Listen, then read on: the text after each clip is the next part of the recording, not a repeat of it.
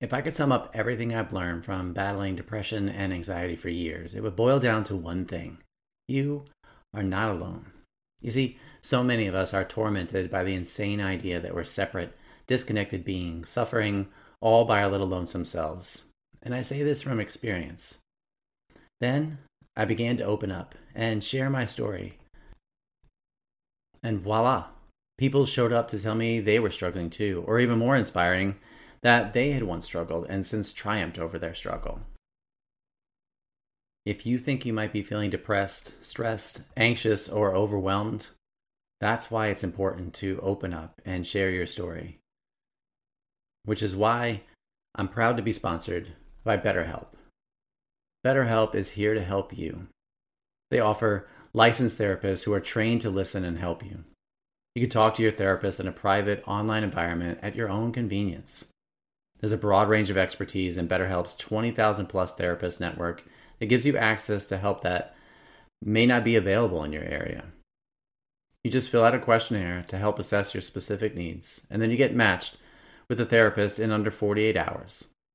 From there, you schedule secure video and phone sessions. Plus, you can exchange unlimited messages, and everything you share is completely confidential. You can also request a new therapist at no additional charge anytime. So don't wait. Join the 3 million plus people who have taken charge of their mental health with an experienced BetterHelp therapist. Get 10% off your first month today at betterhelp.com/ddbn. That's betterhelp.com/ddbn.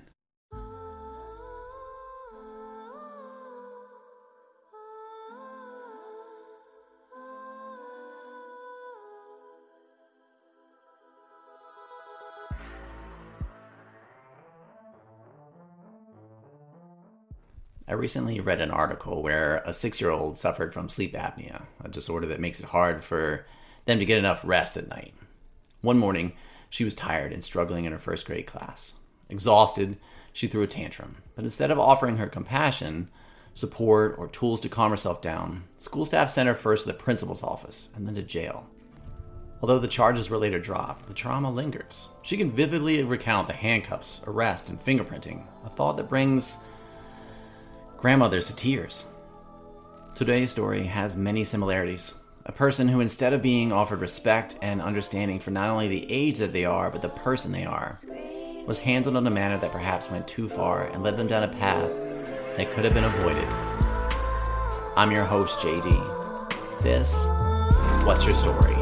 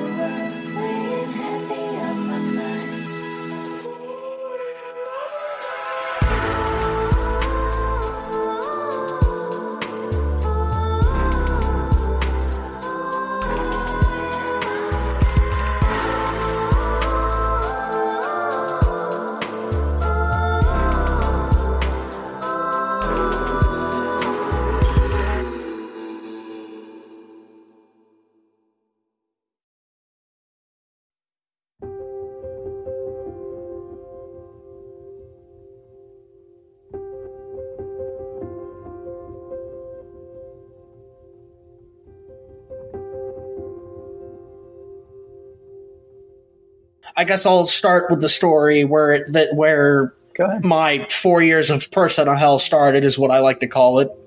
Sure. Or my emotional, physical, and mental World War I guess you could say.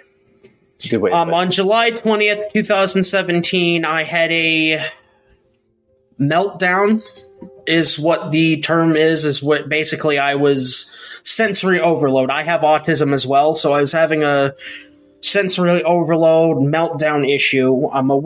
2 weeks prior to that day, I had a fight with my dad over something that honestly I can't remember anymore. Roughly around, excuse me, 8:30 p.m. that day, the police were called out to my mom and dad's house, which is where I was living at the time because I was, 14.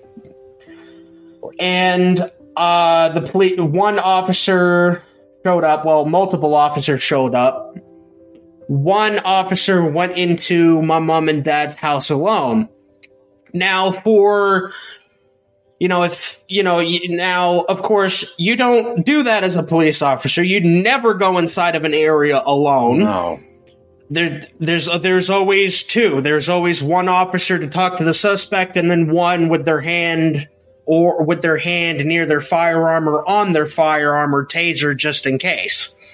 Right? Well, this officer decided to disobey protocol and go in there alone because she thought that, I've dealt with him before, I can handle him. Not when I am afraid and having a meltdown. So the officer went in there and said, put your hands behind your back, you're under arrest, all that crap, right? Well, I freaked out further. Sure. So 5 other officers ran into the house, and I was pushed against the wall while they were wrestling with me, right, trying to get the handcuffs on me. One arm, my left arm was secured. They had my left arm secured, and they were bringing it behind my back to put me in the cuffs, right? Well, my right arm wasn't secure. No one was on my right arm, which was a mistake on the officer's part. If you're arresting somebody, you have people on both arms to arrest them, right? Yeah. Well, all of a sudden, this wasn't a completely involuntary reaction. I did not do what they said I did. My hand came around, and I all of a sudden touched a hilt of something. And all I can remember, he's got my gun. Right? To this day, I'm sitting there and I'm completely astounded, right? Because I'm sitting there to this day and I'm like, I was literally within 6 inches of losing my life at 15. I was going to say, I mean, we're going to keep in mind here, like, I'm not sure if we caught that in the beginning, like how young we're talking here. Yeah, I was 14 going on 15 that year. I was within inches of losing my life. The only reason they didn't shoot me, there was an officer in the line of fire. Because they would have shot me at point-blank range, the bullet would have went through one side of my head, came out the other, and hit the other officer in either the neck, the vest itself, or the head. And that officer would have been injured either severely or flat out dead from being in the line of fire. So I was real close to losing my life. Yeah. And then I went to Swervey, Southwest Indiana Regional Youth Village. One of the worst detention centers I have ever seen. Now, I was there. This was the third time that I went there, and I stayed there for about 14 months while a whole bunch of shit was going on. So I got in there, and of course I went through the whole handbook thing, which really isn't anything. You just memorize what rules are what, write down, bish bash bosh, complete. You're now level 1 and you can be in the day room. Well, I had constant problems with this one staff member. I had real problems with the staff. She yelled at me every day. There were other kids there too threatening to attack me every day. And of course now I have coping skills called Paper Friends. And I wish I had a camera so I can show you. And I also have stuffed animal friends, which one of them is sitting right next to me. It's my stuffed animal Pooh. And I was attacked for having my paper friends in Pooh. And I used them to regulate my anxiety all the time. I talk to Pooh about, like, different things. It's kind of like what I do. Like, I go, hey, Pooh, like, what do you think about issue XYZ? And he gives me his opinion, and we agree on things. We have some disagreements, so all that stuff, right? So I was looked at like I was insane. And I'm not insane. I know for a fact I'm not insane because I can turn it off like that. Yeah. It's not a schizophrenic thing. I can turn it off instantaneously whenever I would like. From beginning to end, we need a system that addresses the needs of individual young people, and we should look at their individual circumstances so that young people don't go unnecessarily deeper in the system than they have to. A major reason troubled kids end up in court are the social barriers in their communities, where poor families lack basic services for mental health care and social support. Many affluent youth can access therapy and rehabilitation programs in their neighborhoods without ever encountering a cop or courtroom. Less privileged youth are not so lucky. Their involvement with the criminal justice system, therefore, attests to institutionalized racial and social exclusion. To really protect children, we have to recognize that all young people should have access to the same services. People in the system, and just society in general, don't often see young people as, well, young people. Yeah, so I was going through the JDC program, and then sometime in December, I was sent to Logansport DOC to get an eval. Got an eval, the therapist there says, yep, he's got PTSD and autism. And this is still around, like, we're talking 15, 16, right? Yeah, 2017, 2018. So I was, I came back to JDC in 2018. And then I went, then the information came back. And of course, the multiple court hearings that I have had, and you can look this judge's name up. His name is Judge Greg Granger. One of the kindest judges that, honestly, I have ever met. Of course, I never met a judge before this point, but he was one of the kindest, most awesome people that I have ever met. He was very understanding, and of course, my PO of the time, which means probation officer,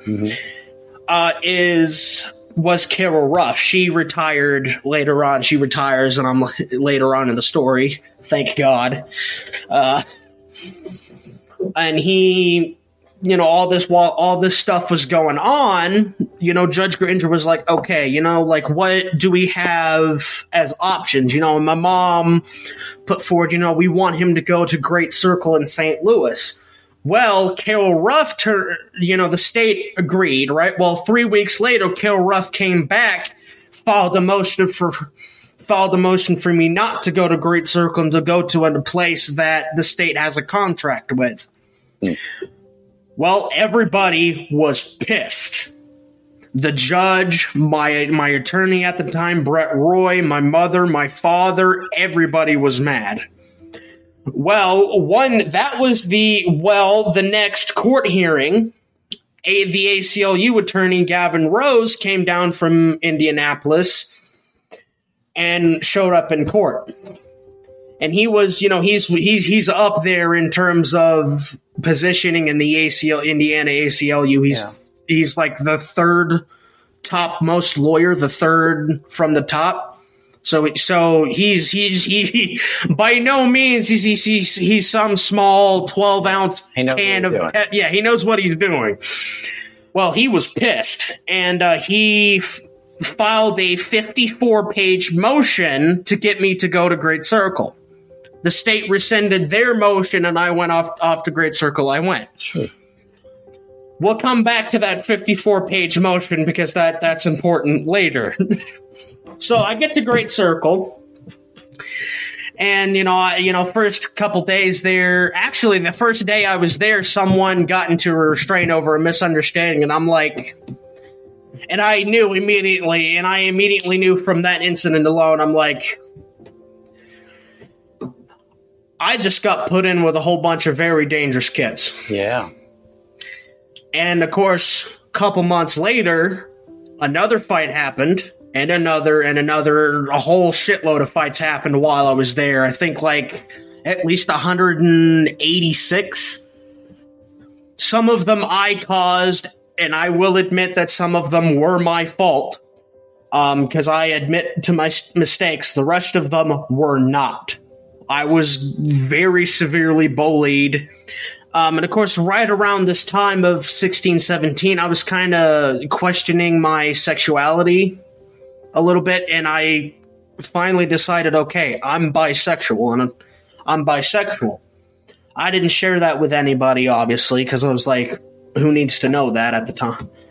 Who needs to know that? In a place like that where what's going on, it's like, it makes it even harder to... comes to find out, all the kids there were homophobic. So I was put in with homophobic, what I would like to say, gang member wannabe kids. Yeah. Because they were like, oh, yeah, my father was a GD. And I'm like, oh, seriously, your father was a GD? And these kids were thinking, oh, I'm the toughest, most badass kids in there. And I looked at one of them, I'm like, no, you're not. Go ahead. All in a place that you're going to get help. Yeah, I was going to say help or heal or some version of that, right? I mean, yeah. Not necessarily. And of course, it was fuzzy rainbows, but no, I know, no, it's not. No, and all these kids were kind of like, oh yeah, I'm the most toughest kid here. This and that, and I'm like, oh really? You're the most toughest kid here. And I will tell you, one of the kids actually went to prison. Yeah. And I guarantee you that all of the kids in there would have gotten eaten alive by the other gang members. Because the minute you throw up a gang symbol in prison, because a lot of them did throw a couple in front of me.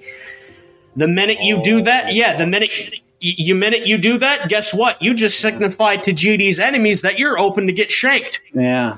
And that happens quite a lot in prison. I've heard people say, you ever heard the saying that you'd be surprised what you can get away with in a place full of cameras? Oh, yeah. Yeah, they mean that. You can get away with a lot. Now, of course, they will eventually figure it out, but, for the first 5 or 6 months or so, they won't know what the hell happened. There's a whole other saying, like, eventually you will get caught. Yeah, you're going to get caught, but... The saying that you'd be surprised at how much you can get away with in prison is extraordinary.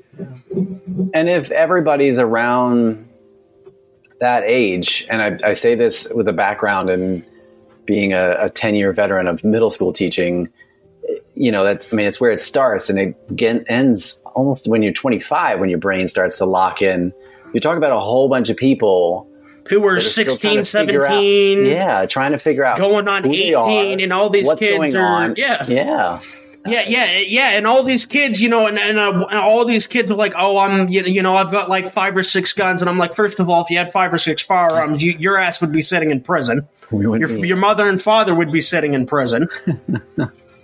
For now, while I understand, it's not necessarily illegal for the parent to own a firearm and to get their child a firearm.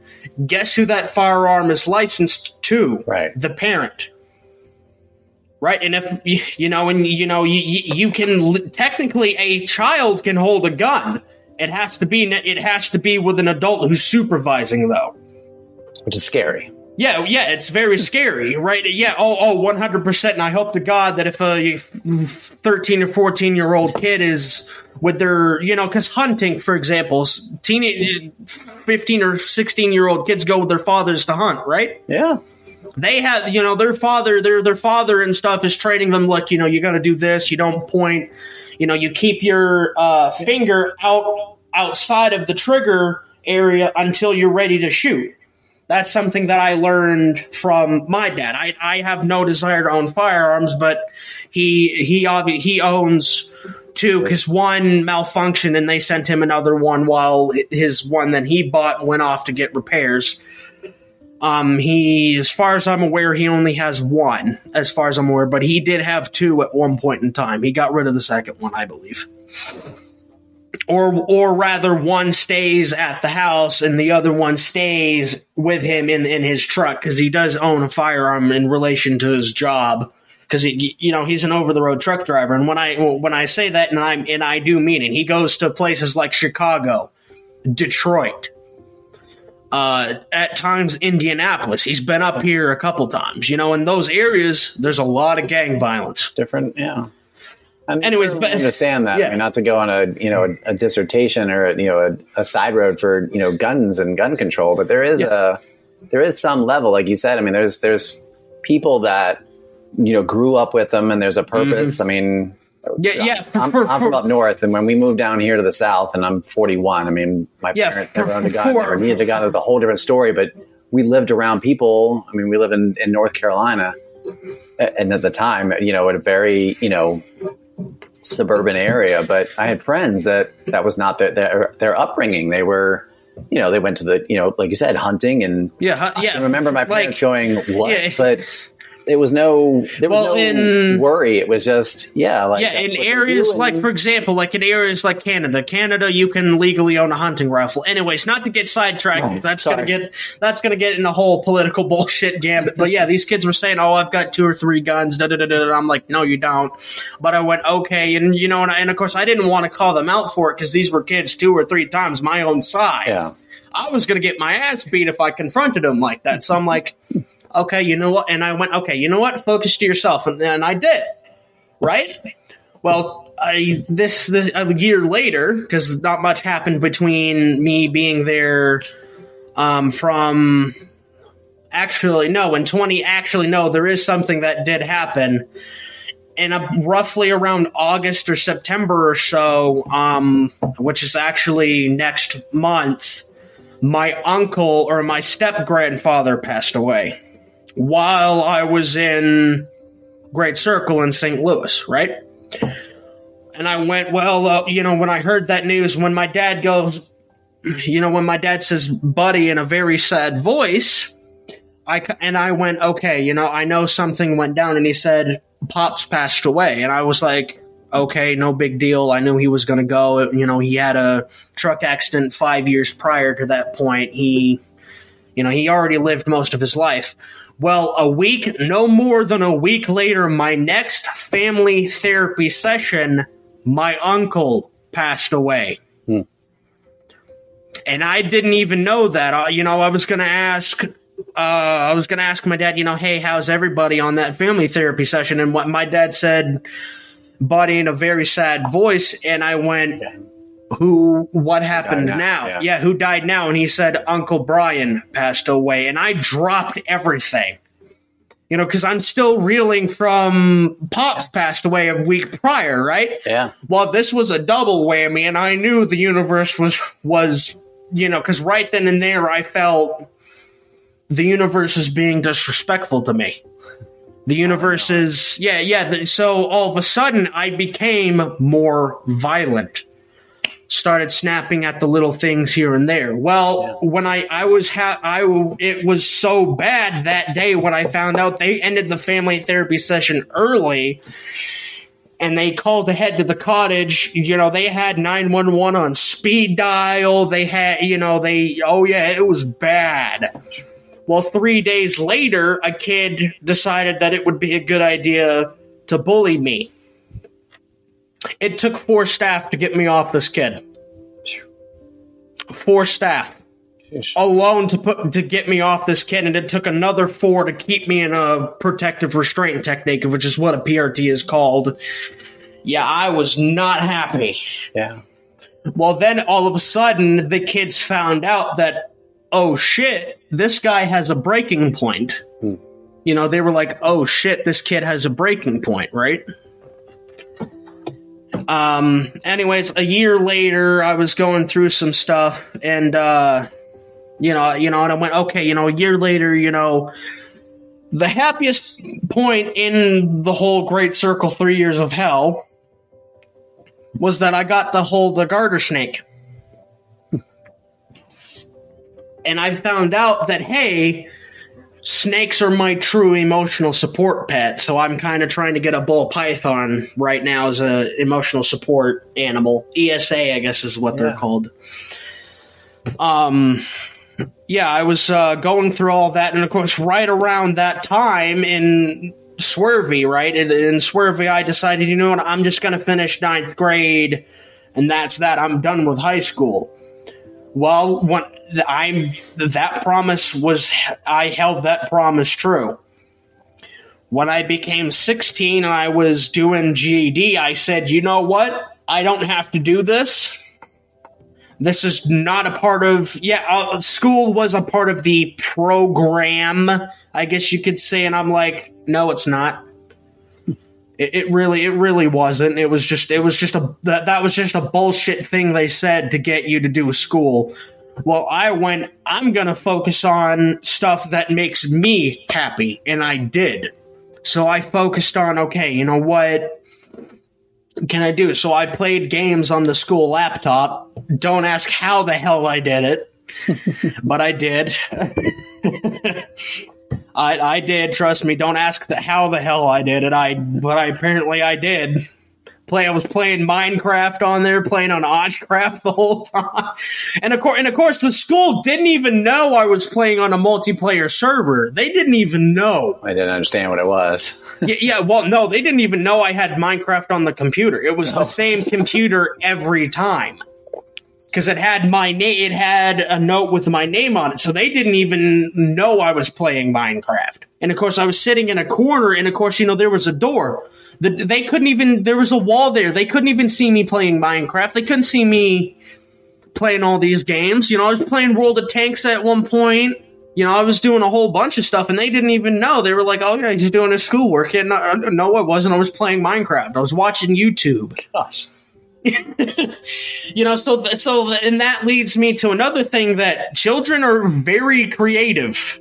Certainly are. They, and of course at that time I knew what I was doing was breaking the rules, but to be honest, when that was my second or third year in, by that point I was thinking, you know what, if I'm going to stay here till I'm 21, the hell with it. I'm like, I'm not going to do the rules anymore. I'm a human being. Too many children, particularly children in poverty, children of color, children with disabilities, children with mental health and substance abuse challenges, children subjected to neglect, abuse, and/or violence, children in foster care, and LGBTQ children are pushed out of their schools and homes into the juvenile justice or adult criminal justice systems. While the number of children arrested and incarcerated has declined over the past decade, largely due to positive changes in policy and practice, America's children continue to be criminalized at alarming rates. Let's take a look at that. In 2018, for instance, 728,000 children were arrested in the U.S. A child or teen was arrested every 43 seconds, despite a 63% reduction in child arrests between 2009 and 2018. And although the number of children in the juvenile system has been cut in half since 2007, 44,000 children and youth were held in residential placement on a given night in 2017, which means nearly 2 in 3 were placed in the most restrictive facilities. Another 935 children were incarcerated in adult prisons on any given night in 2017, which was down about 3,000 from 2007. And an estimated 76,000 children are prosecuted, sentenced, or incarcerated as adults annually. While many states have made legislative changes to raise the age of juvenile court jurisdiction to 18, there are still states that still automatically prosecute 17-year-olds as adults, and all states allow children charged with certain offenses to be prosecuted in adult courts. So luckily I did get out eventually on August 6th, 2020, which the happiest day in my life, because I got home and I had a computer waiting for me at home, and August 9th I got the computer, and of course now I personally have one up here, because that was the family computer. Well, eventually I got my own, which is currently sitting next to my desk, but the graphics card unfortunately died, and I don't have $1,200 to replace that, but I do have warranty. Anyway, back to the whole story thing. So in Great Circle, I was kind of going, so what can I do? And of course, that got boring after a while. So eventually, I said, you know what? I'm gonna write some stories. Well, in about 2019, December of 2019 to Jan 2020, my great aunt Lucille passed away. Of course, she was 89 going on 90 that year, so I was, no big deal. I didn't really meet her much. I did have a small incident, but nothing out of the ordinary. Jan 18th, I left Great Circle and I went to a place called Child Place. A really bad place. I was there for about, 3 weeks, and then I went back to Swervery.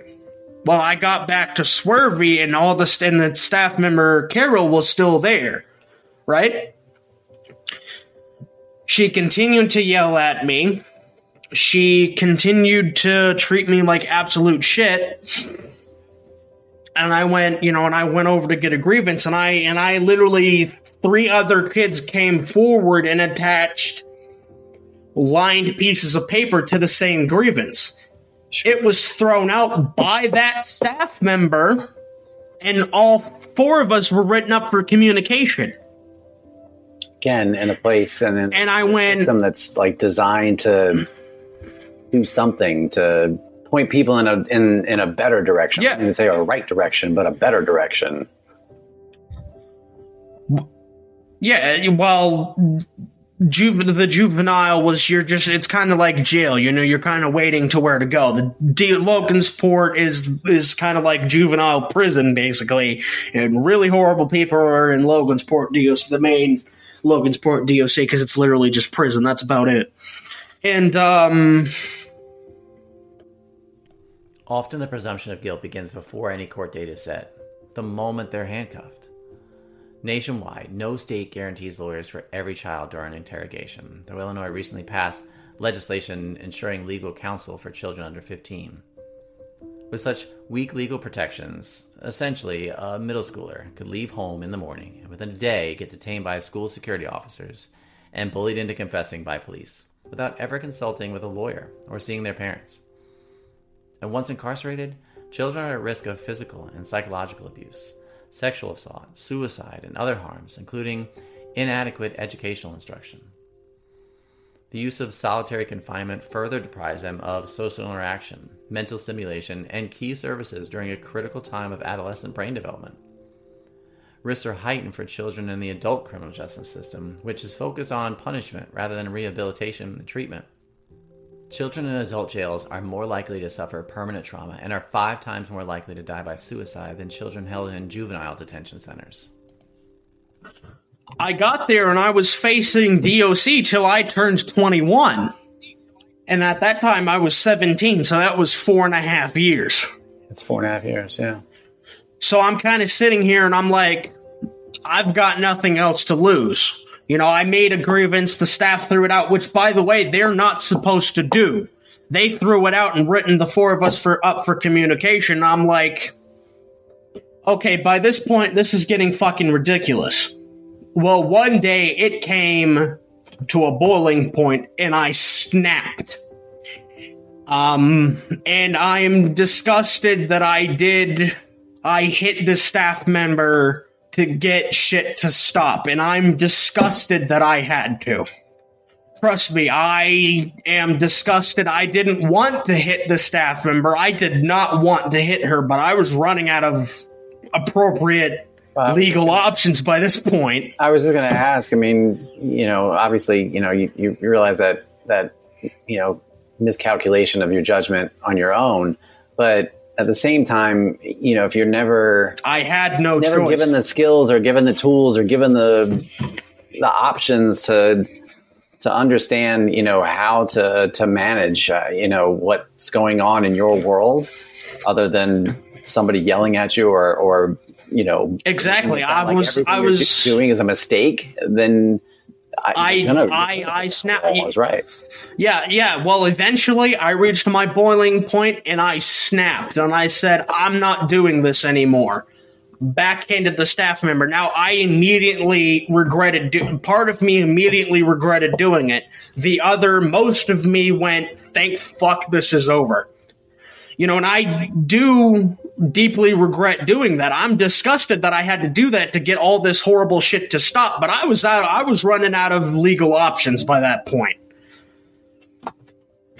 And, of course, I was kind of like a high risk person by that point. I was, put in a belt and shackles. I couldn't even properly clean my room anymore. Eventually by the time August rolled around, and of course all these staff members are saying, oh, you're going to go to jail, da-da-da-da-da.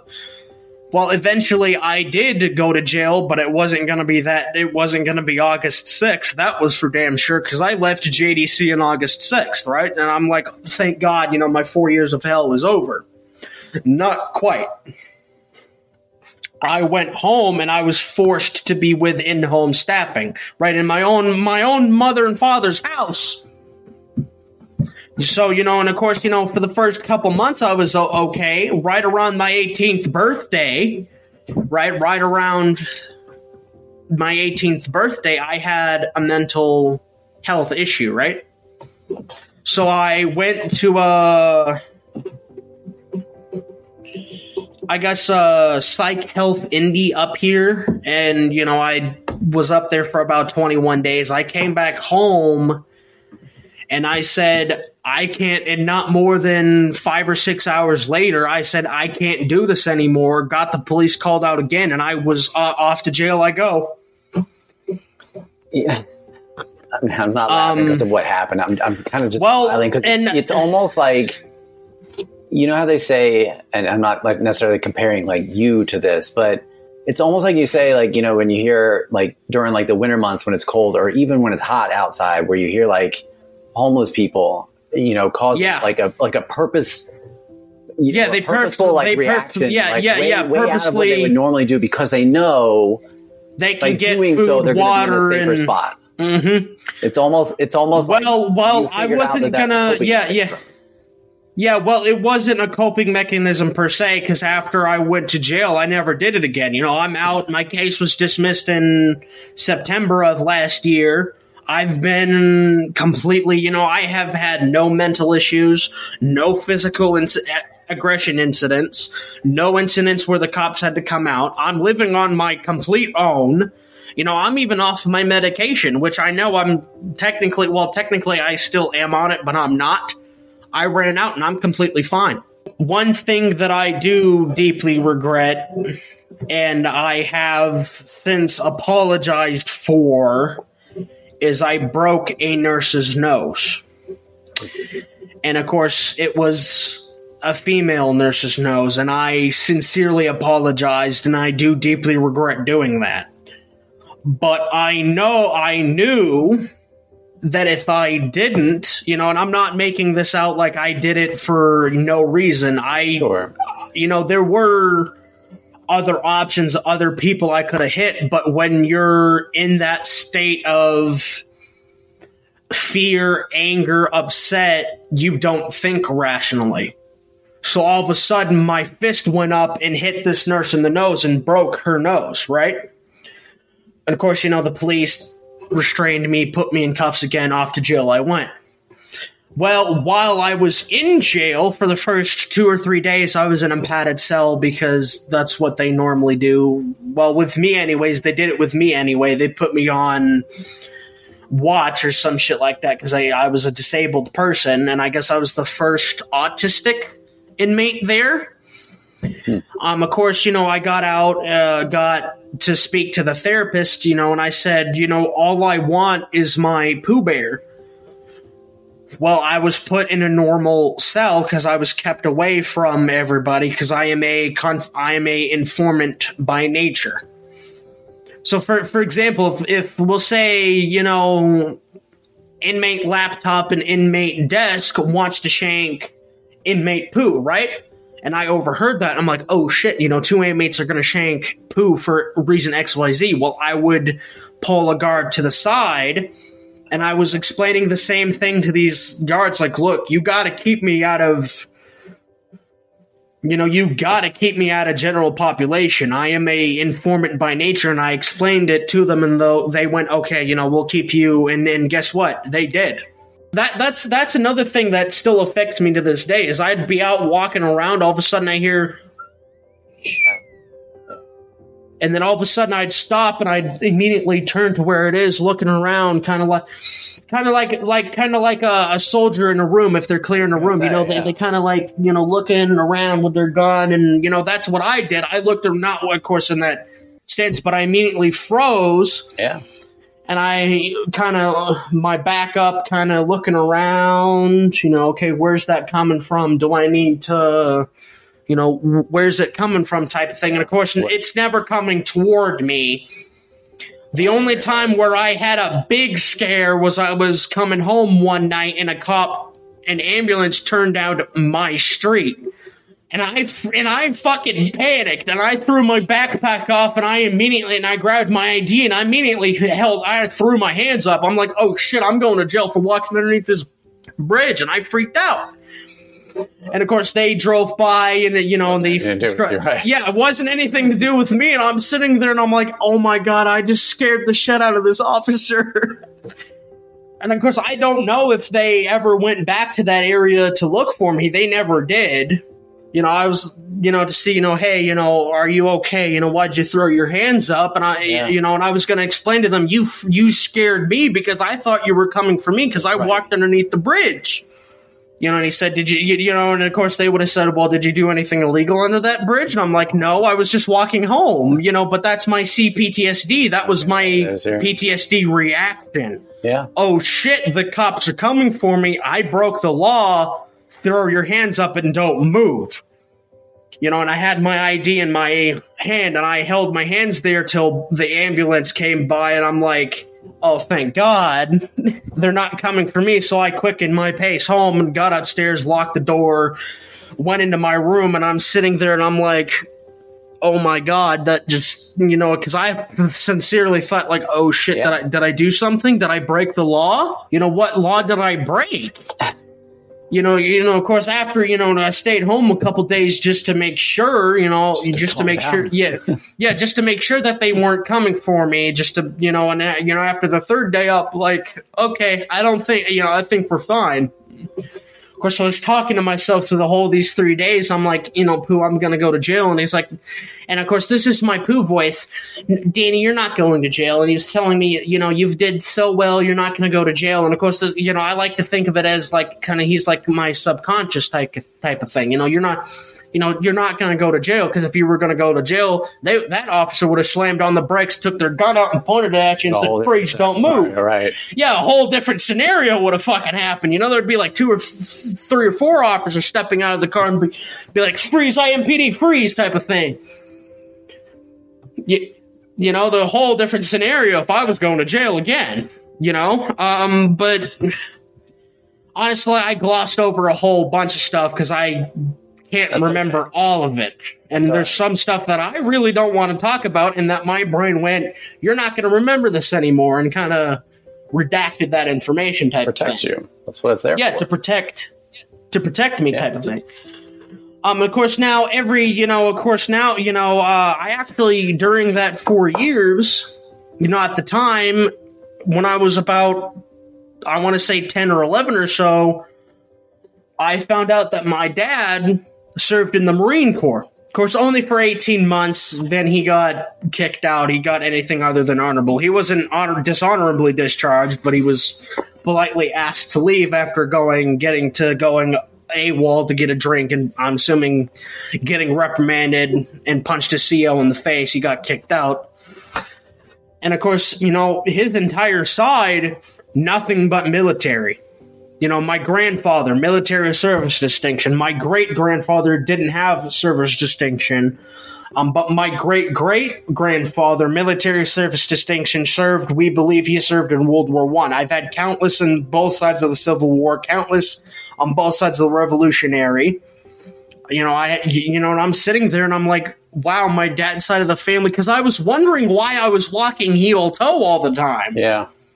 And of course, sometimes I would blurt out military, like KIA, MIA, FUBARD terms. Military terms. Every once in a while I would say, right now it's 14, almost 1,500 hours, which is 3 o'clock in the 24 military time, right? And I didn't know why, and I'm like, then then it called back. Then I remembered, my family, I have half of me as military genes. So it was somewhere, and yeah, it was somewhere I picked all. Yeah. Somehow I picked all of that up from either my dad or another family member who was served. Right. Of course, I have some family members serving now. They're doing fine. And I'm, during that 4 years, I'm like, okay, if I get out, I can enlist. Well, I found out you can't enlist when you have PTSD. Yeah. Now, the real thing that pissed me off is that I was under the assumption that I could not enlist because of my autism. That's false. No. Yeah. And I was, and I actually met a staff sergeant for the United States Air Force, and he said, yeah, if you didn't have PTSD, you would have been able to enlist. Of course, it would have been harder for me, but it's not necessarily, autism is not a necessarily automatic medical discharge, and you can get that waived. No, I was going to say, as we're like coming here to to the end, it's kind of what I was like, going to ask anyway, but what we're talking about is, you're talking about, your story is a lot to do with, what people hear as far as, the systems that people are put in, for various, not even just talking about going to jail for, crimes. We're talking about the part of it where, you're going because we understand, you're a young individual and there's a lot going on in your world anyway that's changing. So we have to approach it differently. And then B, the understanding that before you walked in there, that there was something unique about you. And in your case, being autistic. And we have two things that we're kind of put in place. But so here we are on the outside, and you're given this perception of like what those are designed to do and what they're supposed to be like.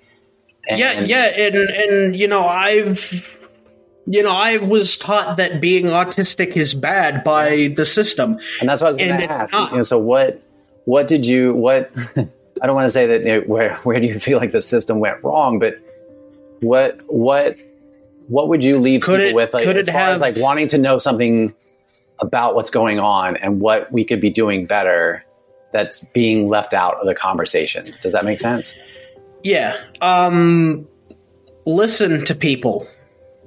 Keep your heart and eyes and ears open, because you never know if like, for example, depression, it could be out in the open, but it could also be silent at the same time. You could have a coworker going into work, I'm doing fine, and he's not doing fine. And then the next day you find out he committed suicide. Yeah. Everyone should keep their eyes, ears, hearts open and look everywhere. Abuse can happen to anyone. Anything can happen. Yeah. Go to somebody, make sure that everyone is okay. Talk about things. Confront them, get them help. Because what happened, and I mean, for lack of a better term, I mean, I think you said at age 11, we put a label on something that was going on with you. And, you hear all these conversations, all these things about, once I learned I was depressed, or once I was learned I was bipolar, whatever, XYZ, it was like, okay, but maybe in some part in your own, mind and your own bubble there, you were okay. And you were like, okay, that helps me understand a little bit what's going on. Yeah. But it's like the complete opposite happened. So just kind of, I mean, what would you want people to hear about, what would you leave people with as far as understanding that, when you're given somebody a label, when you're given somebody a definition, especially in terms of, a mental illness or something that makes their experience of the world around them different, what would you want them to walk away and know? Don't label people. Yeah. Yeah. That's really all I have. Stop labeling people. Stop treating them like they're not human. Treat them like they're human. Yeah. Treat them like your own kids. Treat them how you want to be treated. Yeah. Don't look at somebody who's schizophrenic and go, "Oh, he's insane. He's talking to himself." Yeah. Or don't look at somebody who has PTSD and go, "Oh, they're XYZ's faking it." Walk up to them and reassure, and don't label them. Yeah. Help them out with their issues. Yeah. Stop labeling people. That's really all I have. Yeah. Or at least if that's where we're at, if that's what goes along with that, that at least maybe get people to realize that with that doesn't come with it's not a warning label. It's like it should be a a signal flare or a flashing light that goes, okay, I have to, like you said, listen better, or that means that, okay, that's my time to turn on my learning cap, and yeah, go, exactly. Okay, That's who my you time are. to. Then that means that I have to this learn. way, or educate myself approach in this it. manner. Yeah. Mm-hmm. And there's a whole bunch of people. There's a whole bunch of people who aren't doing that. Yeah.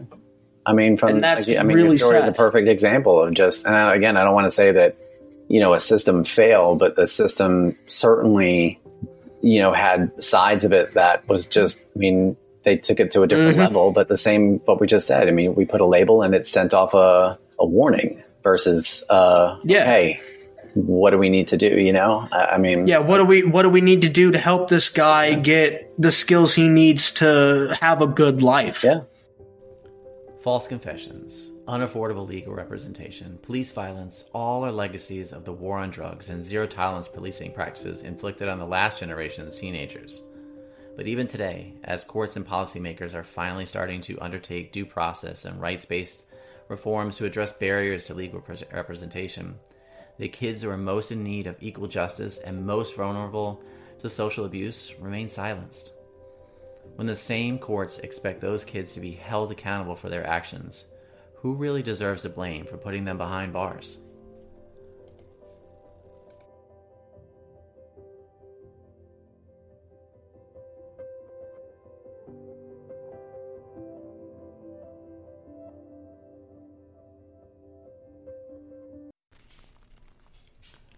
Thanks to Zeit for giving us a glimpse in his struggles and triumph, as well as sharing such an impactful story, one we don't get to hear often enough.